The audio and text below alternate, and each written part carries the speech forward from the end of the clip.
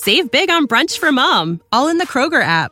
Get 16-ounce packs of flavorful Angus 90% lean ground sirloin for $4.99 each with a digital coupon. Then buy 2, get 2 free on 12 packs of delicious Coca-Cola, Pepsi, or 7-Up, all with your card.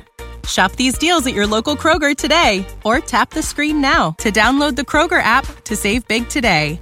Kroger, fresh for everyone. Prices and product availability subject to change. Restrictions apply. See site for details.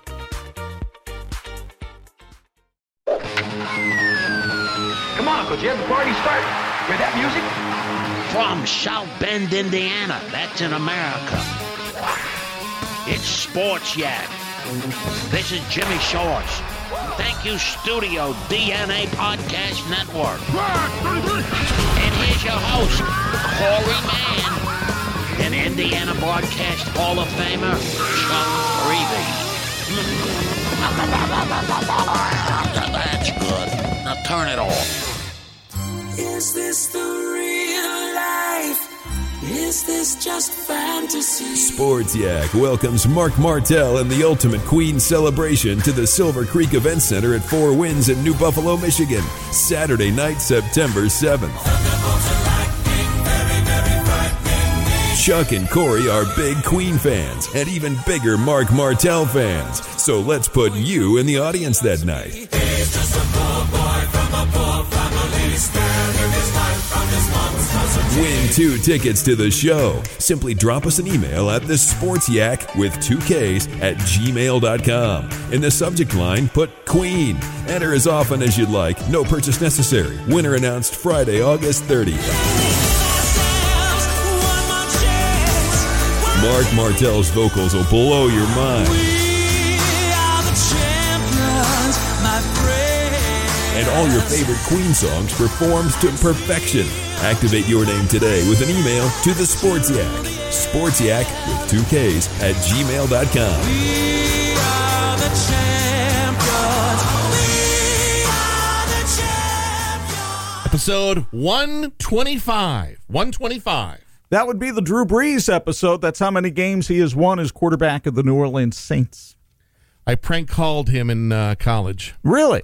Yep. It was back in the U93 days, and just stupid morning show humor, and got his phone number, got him on the phone, and if I remember correctly, the prank call was we had kidnapped Purdue Pete. Oh, no. And if you want him back, you will play a lesser game this weekend against Notre Dame. And he kind of went along with it, but it was silly and stupid. So he's a good guy, though. He's a great dude. You know, off the field, he just does a lot of great stuff down in New Orleans. And, you know, when they had the hurricane down there, he has been active in the rebuilding effort of that city. Didn't he send a jersey to Zion? Welcome to... Well, yeah, because Zion became a member of the Pelicans. And Yeah. Well, I missed you, my friend. I'm glad you had vacation, but whoa, boy, you, how do I say this? This show without you is a turd wrapped in burnt hair, lit on fire. Now, I heard the interview with the San Diego Chicken. That was terrific. I appreciate that. Had to do I wanted to do just something quick on Wednesday, so I did a top 5 baseball movies because I watched Moneyball recently and Bad News Bears again. The amazing Amanda Wurlitzer with that breaking curveball at 2.5 feet. Oh, yeah. Yeah. Buttermaker. Oh, such good stuff.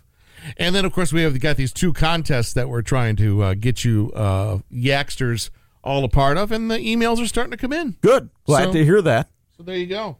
I have 2 questions for you. Fire away. Number 1, what did you think of the pre-season NFL activity last night? I didn't watch a second of it. None. I was glued to the Cubs game, and so I did not watch any of the Bears, the Colts, or the Lions. So let me review for you what I've gleaned from other sources this morning. Okay. For the Bears, I think their kicking competition is still intriguing for people. I don't put a whole lot of stock into first preseason games anyway. They lost 23-13 last night to Carolina. Elijah Holyfield, the son of Evander, the rookie out of Georgia, had a good game for the Carolina Panthers with a couple of touchdowns. Bears had the lead at halftime, and really the first half is the one you kind of pay attention to in the first preseason game, because that's the one that if you're going to see anybody who's likely to stick, you're going to see him in the first half. Okay. More often than not. The rookie David Montgomery ran well for the Bears, scored a touchdown, so that was a good sign. For the Colts, I think the most disappointing thing for them is they only had 16 rushing yards in the first half. And we've heard a lot about that Colts offensive line. And, of course, fans up here know about Quentin Nelson being on that offensive line. And I know Frank Reich was not happy with the way his offense played in the first half. Now, they played without Andrew Luck. Jacoby Brissett was only in there for about 5 passes. So they're playing with some backup skill people. But as Frank Reich said, that shouldn't matter. We still have the number one offensive line unit out there, and they didn't gel for whatever reason against Buffalo last night, so the Bills win that one 24-16. And then New England absolutely routs the Lions 31-3, and the Patriots were playing without Tom Brady. Didn't matter. I'm not sure how much the Lions put Matthew Stafford out there or any of their big guns either. So the preseason games, especially the first couple, are the chance for guys trying to make the team to showcase themselves. But you're not going to see a lot of the Trubiskys and people like that. The highlight that popped up on my Twitter feed the most this morning was this Browns guy who was sleeping at a 24-hour gymnasium workout facility trying to convince the powers that be to let me try out, and he actually ran a ball back last night. For a touchdown. Yeah. I caught the video of that. I haven't had time to dive into the story, so I can't tell you a whole lot about that.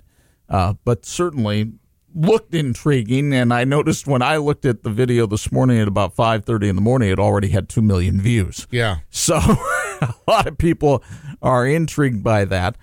But great for guys like that, and hopefully they can make an impact. I know Drew Tranquill had an interception last night for the Los Angeles Chargers in their preseason game.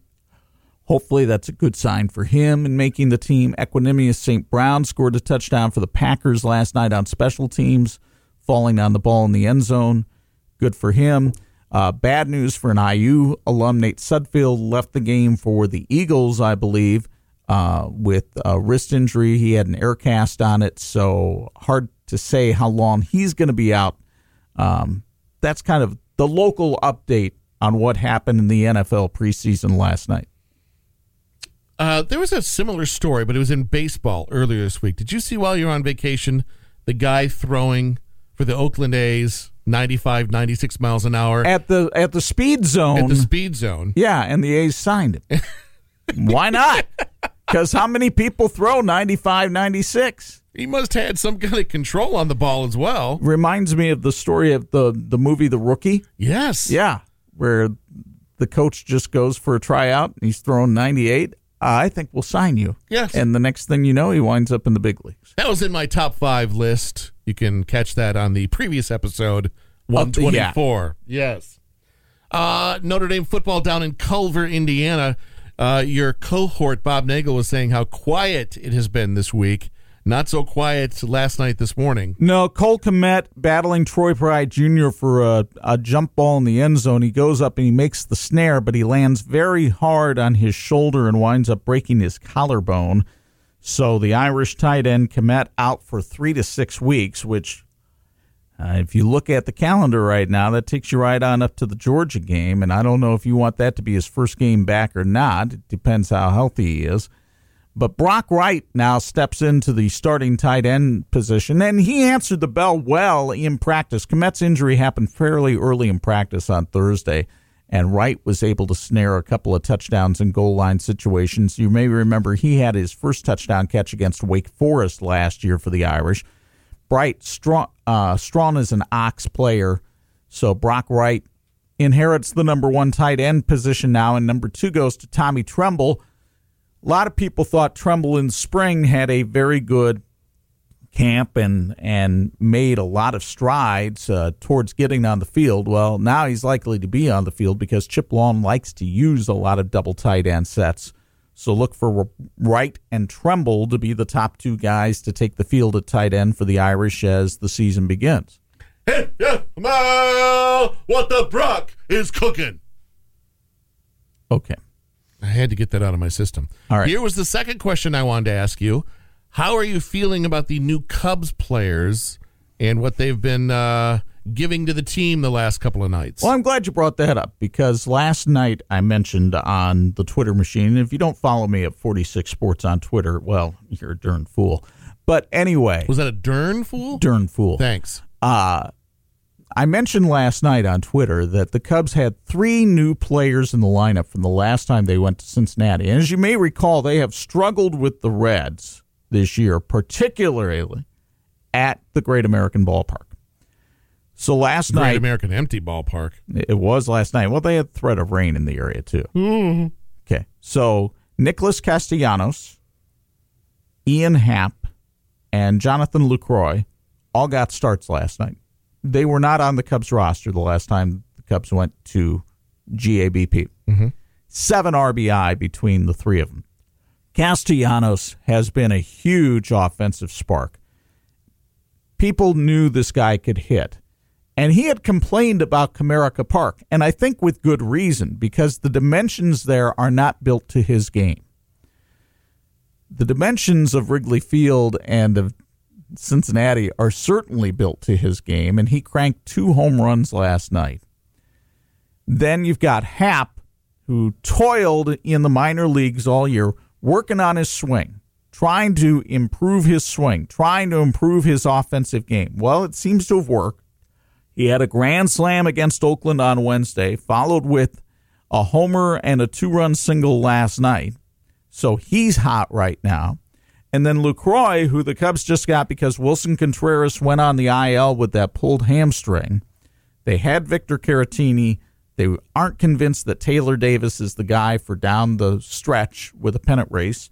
Lucroy's got a huge history as a catcher in Major League Baseball, and he's had a lot of experience with guys on the Cubs staff. He comes in last night and gets a couple of RBI as well, and the Cubs beat the Reds by a count of 12-5. So now they've got a 3.5-game lead over Milwaukee and 4 over the Cardinals in the National League Central.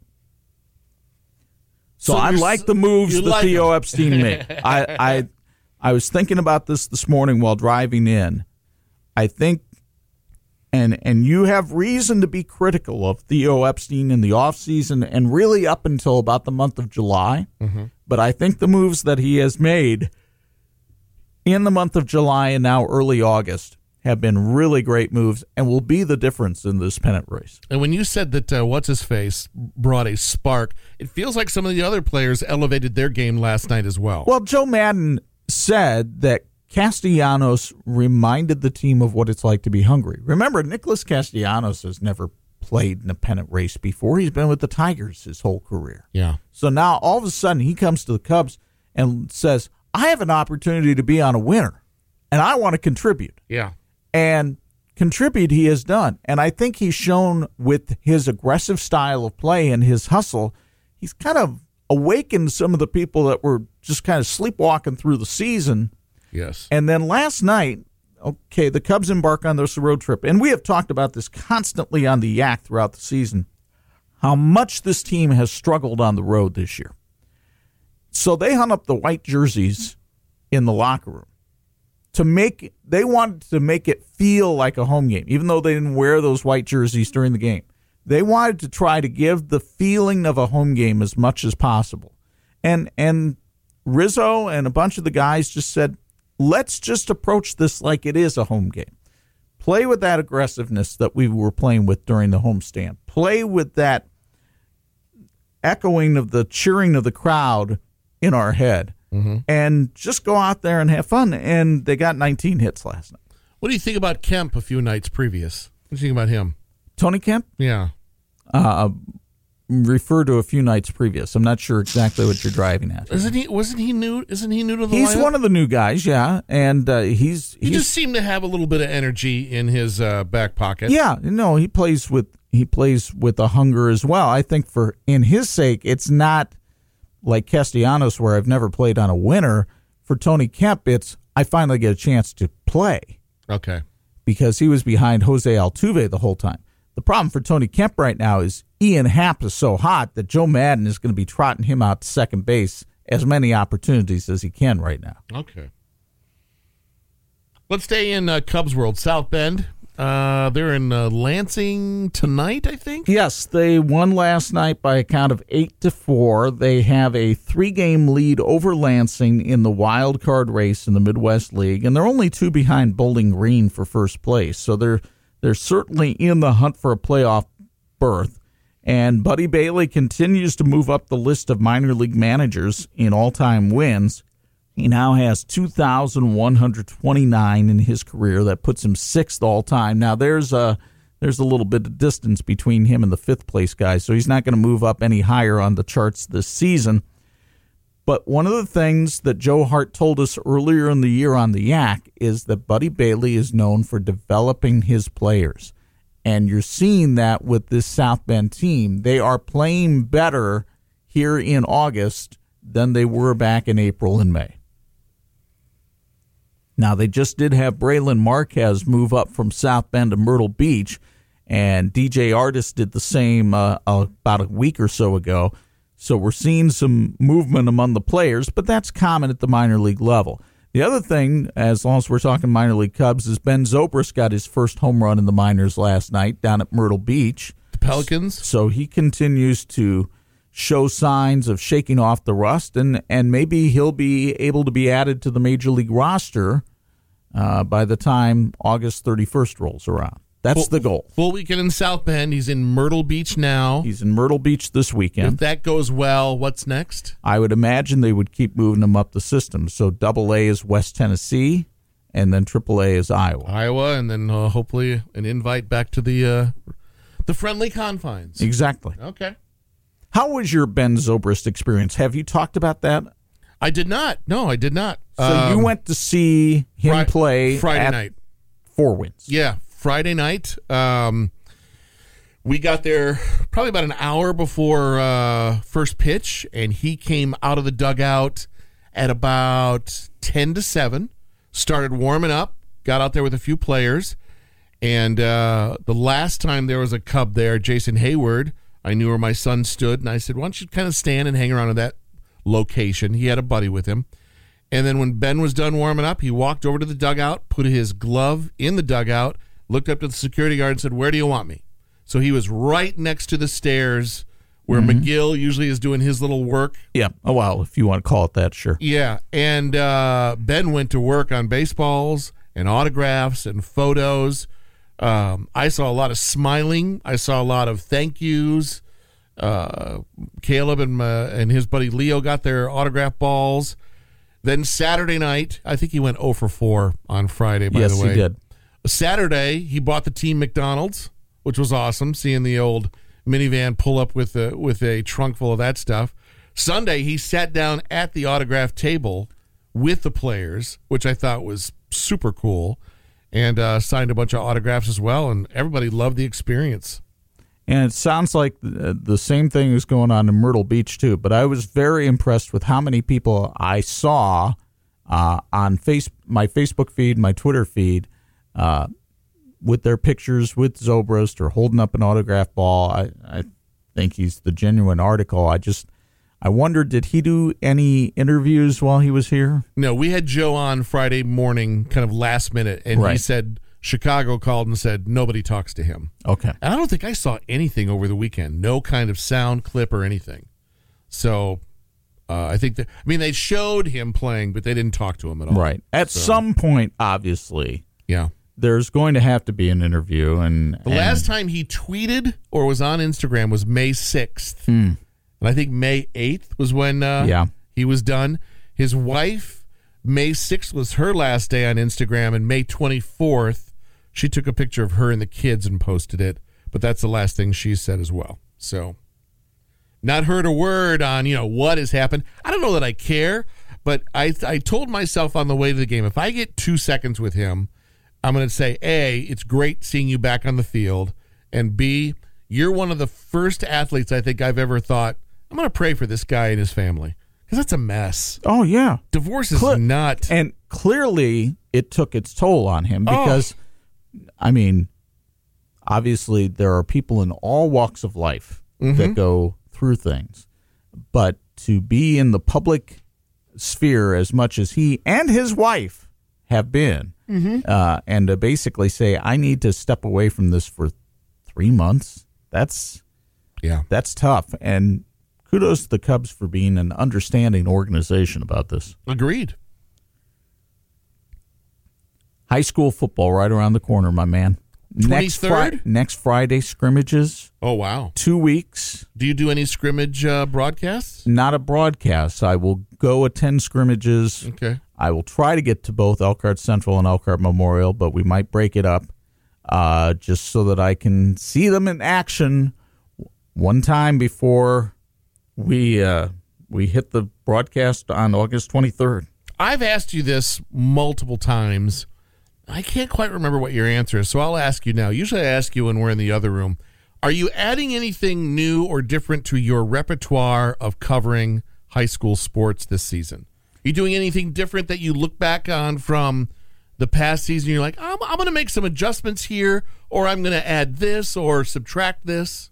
I don't think necessarily from the past season. I know one thing that we did last year that we just started doing was streaming the games live on Facebook. And I probably watched 6. And we'll be doing that again. That's the plan, is to stream them live on Facebook. So I've already heard from people, my son's in the Army or something like that. He'd love to watch the Elkhart Central, Elkhart Memorial game since it's the last one. Well, he'll have the opportunity to do that. Occasionally, we run into restrictions because the schools have the right to say no, and some of them exercise that for a variety of reasons, whatever the case. And I try to haggle with them, but, it's ultimately their call. It's on their end. So there might be one that doesn't make it on there, but the rest will. And you had released the schedule, I believe, this week. It's been released for some time, but while I was on vacation, somebody made the decision to put it on the 46 Sports Facebook page and cause uproar. Oh, maybe that's for another episode? Maybe a bonus episode. Yeah, who knows? All right. We've covered everything. I feel pretty awesome. Let's see. What is going on in pop culture right now? We've got a concert tonight at the Morris with our radio station, Amy Grant, coming into town, along with a group called I Am They, and a young man named Nathan Sheridan, who's performing on the plaza. But anything you're looking forward to this weekend from pop culture? There's no real great movie coming out that I'm dying to see. October is Ace Comic-Con. It'll be in its second year in Chicago. Okay. It was at Navy Pier. This past year, they moved out to Rosemont's Convention Center. My son and I will be meeting Tom Holland, who plays Spider-Man. All right. That's going to be used as his, if you finish cross country, I'm taking you to meet Spider-Man. There you go. And he has agreed that would be awesome. And the bonus thing that I haven't told him, and I'll tell you this because he doesn't listen, but the guy who played Elton John in Rocket Man's going to be there. Oh. So I want to get his scribble on the movie poster. Speaking of Chicago, yes, where that Comic-Con will be, why don't you go ahead and set up our guest on the phone? Well, Chuck, I told you about this Wrigley Field tour I went on a couple of weeks ago, and it was so much more than I had expected. Fell in love with the park all over again and loved the tour guide, and basically kind of mobbed him at the end, asked for his phone number to see if we could get him on the Sports Yak, and lo and behold, we got him right here. So tour guide Ron, baseball historian, I understand. Ron, what prompted your interest in baseball history? Oh my goodness! I think it all starts with being a kid growing up in Cincinnati, Ohio. I had, as a little boy, I had the great pleasure of growing up with the Big Red Machine. Around 1970, when the Reds became the Reds we all know in the 70s. I was 11 years old, kind of the prime of my interest, and I'd always played Cincinnati's version of Little League, Nashville, and boy, you could pick any one of those players during that era and follow that player as your favorite player, and that's where my passion began. And who was your favorite player on that Big Red Machine team? I have to say Pete Rose. Okay. I remember always wanting to get number 14 when they gave out those jerseys to the, at the beginning of the season. But you had Bench and at number 5 and Morgan number 8, Perez number 24. Those were all the prize choices. I love the notes you sent me, Ron, and I can picture a 10-year-old doing this, but you were a pretty avid fan, and you had some thoughts of your own, and you put pencil to paper and wrote a letter, didn't you? Oh, yes. It's one of my favorite stories from being a baseball nut when I was a kid. I was following the Reds in the 1969 season, and they were a powerhouse offensively, but they just couldn't get over the top, and they fired their manager, Dave Bristol, at the end of the season. And that really frustrated me because I liked Dave Bristol a lot. So I wrote a letter to the general manager of the Reds at that time, Bob Halsam, and said, I was disappointed in the firing. And lo and behold, Mr. Halsam sent me a letter back shortly thereafter, thanking me for my interest and my passion, but also noting that I might like this third base coach from the San Diego Padres. They just hired a guy named George Anderson, Sparky Anderson, and I did like him. I think he's my favorite manager of all time. Oh, the main spark, as he was known, and what a terrific career he had with the Reds, and of course then the Tigers. For some of our fans locally, they'll remember those 84 Tiger teams too. How did the connection with the Cubs start? Because I know you were a lifelong Reds fan and even kept that up while living in St. Louis. So where did the Cubs connection come in? Well, it came actually early on. I attended college at Northwestern here in Chicago, and part of the college experience was going down to the bleachers at Wrigley Field, and of course, many of those games I went to. I was there to see my Reds play, but I also saw some other great games. In fact, I was there at the famous 23-22 game between the Phillies and the Cubs back in I think it was May of 1979. Yeah, I was in the bleachers for that game. I saw the Mike Smith home runs and the incredible windblown home runs during that game. So that's where my passion began. And the Cubs are always a favorite. I mean, everybody's story when I do these tours is that often that passion with the Cubs started with WGN TV. One of the first cable TVs stations, along with TBS in Atlanta, where both the Braves and the Cubs became national followed teams, and certainly the Cubs were near to dear in my heart. I could see them play most every day, which was uncommon back in those days. So my passion was early on. I love that you've got some daughters, and Ron, you in your notes that you sent me, you would take them on these Midwest trips to see the ballparks, thinking back to that little tour I took just a couple of weeks ago, I'm a little upset that I didn't bring my 12-year-old. I got home and told him all about it, so I got to make that up to him here before the season's over. But you had a good time doing that with your 3 daughters, is that right? Right. It's a wonderful experience. My daughters are each 5 years apart, and I have 3 of them. And so when they're around 10, I would plan a trip. It was always kind of a difficult trip to plan because you wanted to land in a different ballpark, every day. So you're subject to the scheduling. And so we would go to anywhere from Class A games to Major League games during a week span, and just a big driving trip. It was just wonderful. It's most, dad-daughter experience. And we'd go to these minor league parks, and more often than not, we'd be able to snag a foul ball, or a player would give us a ball. They'd always come back with a souvenir. And but we also saw the Reds play and the Cubs play and the White Sox play, Kansas City Royals, the major league teams in the Midwest. It was a great experience and something they all shared. In fact, for each one of them, I made baseball memory book, kind of a story of each of the trip from the moment we left to the time we got back, and they cherished those. So clearly you're into baseball. How does one become a tour guide at Wrigley Field? Well, it's a process. There's applications that you make in the early part of the year. I happened to see in March of 2018 that they were looking for some guides, and I just put my application in and loved having that interview and be able to kind of share my baseball knowledge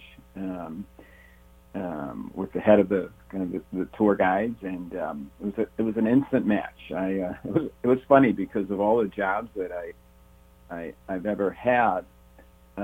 Getting the news that I was being hired as a tour guide kind of ranked right at the top of them, and that was fun. I was just curious if you could take us inside the interview process, Ron. Did you already know all the stuff that you rattle off during that tour, or did you kind of have to go to Cubs school and fill in the blanks, or how much did you already know? Well, it's a combination of things. Our tours actually have a long history. It goes back at least 20 years. We have a great historian, a guy named Brian Bernardoni, and he actually put together the notes, and they're quite extensive, of the history of of the Cubs and Wrigley Field.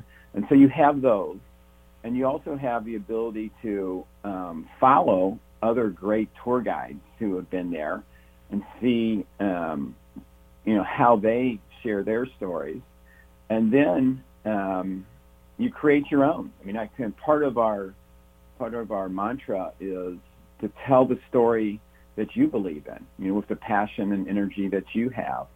And so everybody has a different twist. We all stay to the kind of the core facts, obviously, but it's a 75 to 90 minute tour. I could give you a tour for 3 hours with the information that I know, and you're trying to make it the best fan experience. So there is, there's that background training, but a lot of it is kind of on your feet, realizing what fans want to hear. For example, yesterday I was giving tours, and it was August 8th. Sure. Wow, what did that remind you of, right? It was August 8th, 1988, when the lights first came to Wrigley Field. So you're always wanting to make it a real experience for the fans. What's your favorite part of the tour? I think the history. That we start off typically in the lower bowl and give a little background of the Cubs and Wrigley Field, and I think putting yourself in the shoes of a fan coming into the ballpark. They don't know what to expect. Sometimes they think it's just like a walking tour around, saying here's that, here's this kind of a tour, and they're surprised, I think, about the kind of the little history lesson, 15, 20 minutes we give out at the start.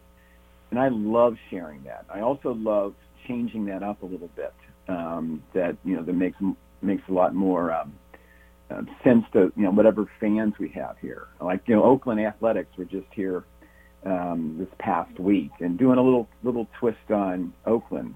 For example, Harry Carey, our legendary broadcaster. Not many know that he spent one season as the announcer for the Oakland Athletics. And the fans on my tours this week from Oakland, they didn't know that. So, just being able to share the history and with the fans at the outset, I think that's my favorite part.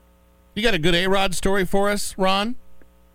Oh, my gosh. Do I have one of my favorite stories is A-Rod. ESPN was, or has been here several times. The Cubs have been a little bit of a darling of ESPN over the last couple of years, and and ESPN was here last summer, and I was one of those events or one of those times. As a tour guide, we happened to see that A-Rod was here on a bicycle along with Jennifer Lopez as they were coming through Gallagher Way, which is right outside the ballpark. And next thing I know I'm walking down the concourse, and I see A-Rod along with an attendant of A-Rod. And I just, said, "Hi, my name is Ron Giesecke. I'm a tour guide here, and I've always wanted to meet you." And he said, "Well, since you're a tour guide, I want to know some things about Wrigley Field that I might not know." So I was able to share some stories with A-Rod. It was so much fun. And then the next day, which is the broadcasting day, they were here a day early. A-Rod was in the upper grandstand at Wrigley near the broadcasting booth, and one of our other tour guides was giving a tour, and A-Rod popped into the tour and shared one of my stories. So it was a really fun experience for everybody at Wrigley Field. Now, my man here who co-hosts with me, Ron, went on a tour with you recently, and you may recall that he sang "Take Me Out to the Ball Game" from the broadcast booth. You don't have to pull any punches on this show, Ron, because we never do. Give me an evaluation of that performance. Well, I've seen it. I know I see it in person, but I've actually seen it. It was sent to me, and that's what I call passion. We have some passionate fans, and Corey asked me while we were in the visitors clubhouse if he'd be able to lead the tour group. And I think there was 50 to 55 of us on that tour. If he would be able to lead the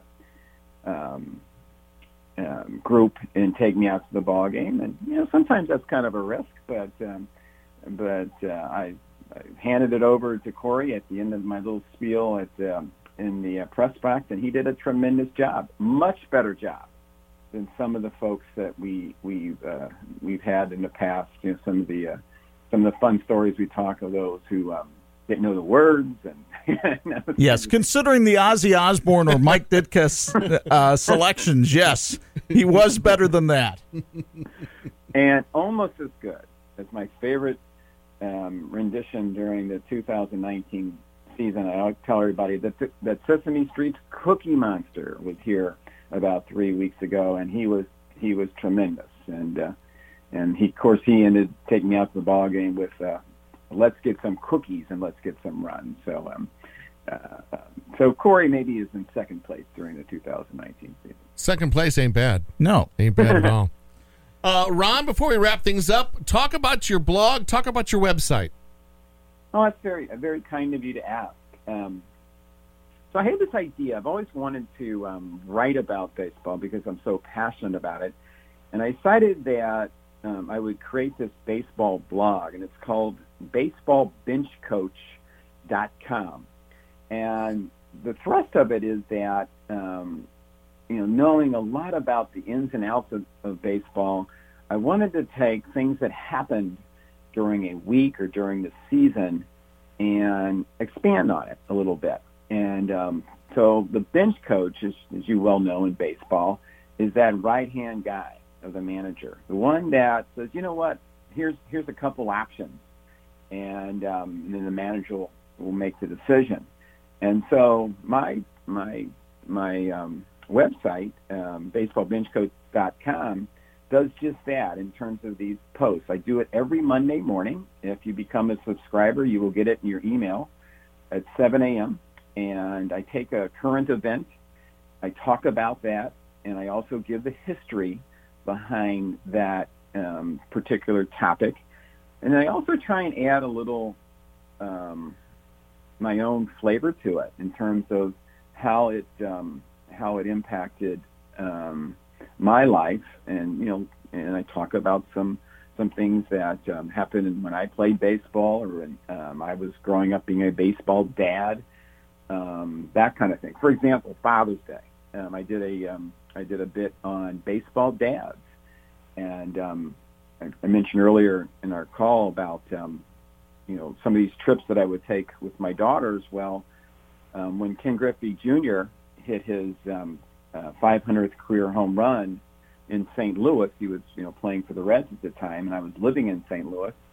I had two of my daughters with me, and they couldn't believe it, seeing their dad with tears in his eyes as Junior hit the home run, and he came to the third base side to the Reds dugout at Busch Stadium and embraced his dad. It was one of the coolest moments. So I talked about baseball dads, the Griffeys, and on and on.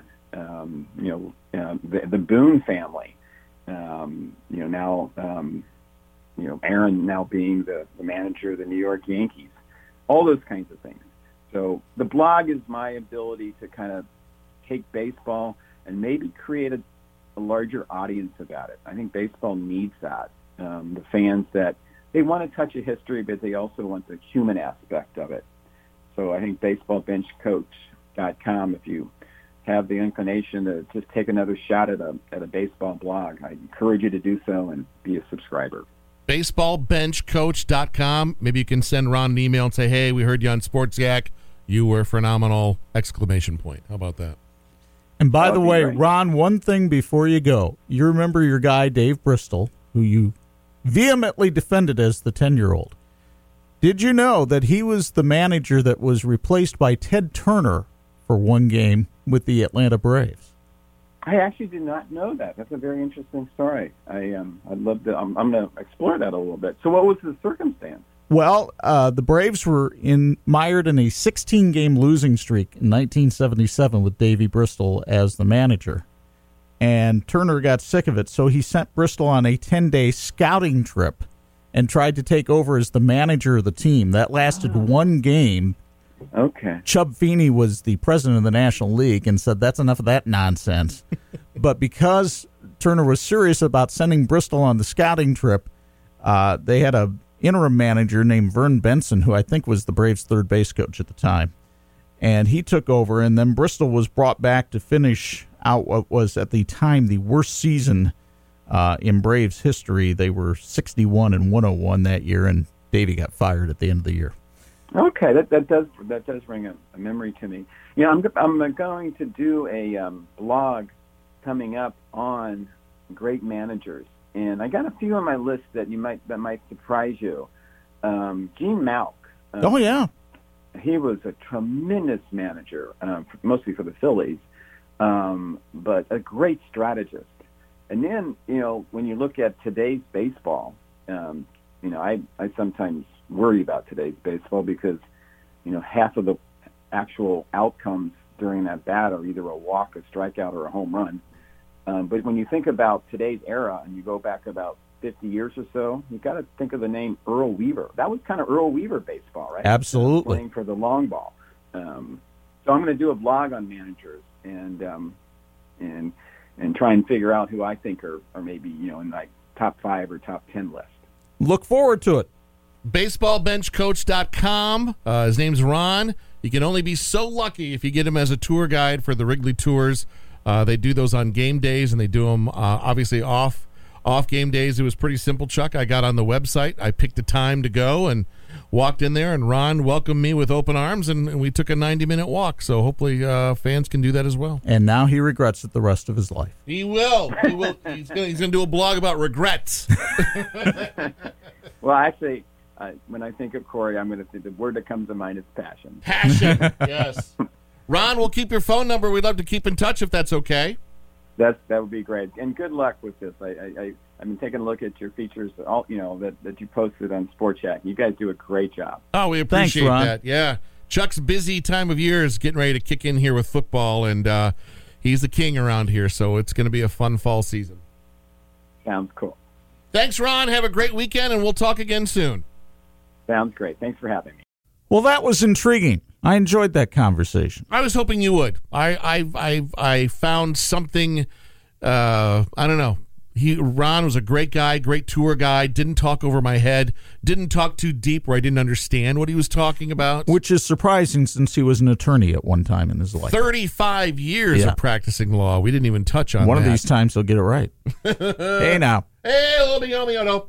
We've got 2 contests for you to lean into. You've heard about them. All we need is an email in the subject line, either Queen or Brickyard, and we'll do those drawings at the end of this month. That'll be great. Until Looking forward to next time. giving those away. Until next time, sports fans. Ooga looga, Heine Manouche, Van Lingo Mungo, you maniacs.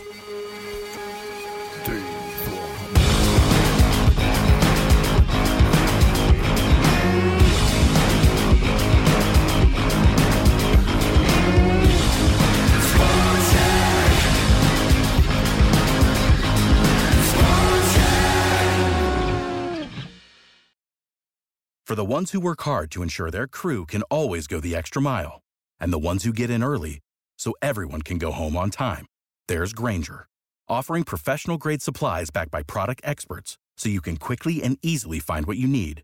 Plus, you can count on access to a committed team ready to go the extra mile for you. Call, click Grainger.com, or just stop by. Grainger, for the ones who get it done.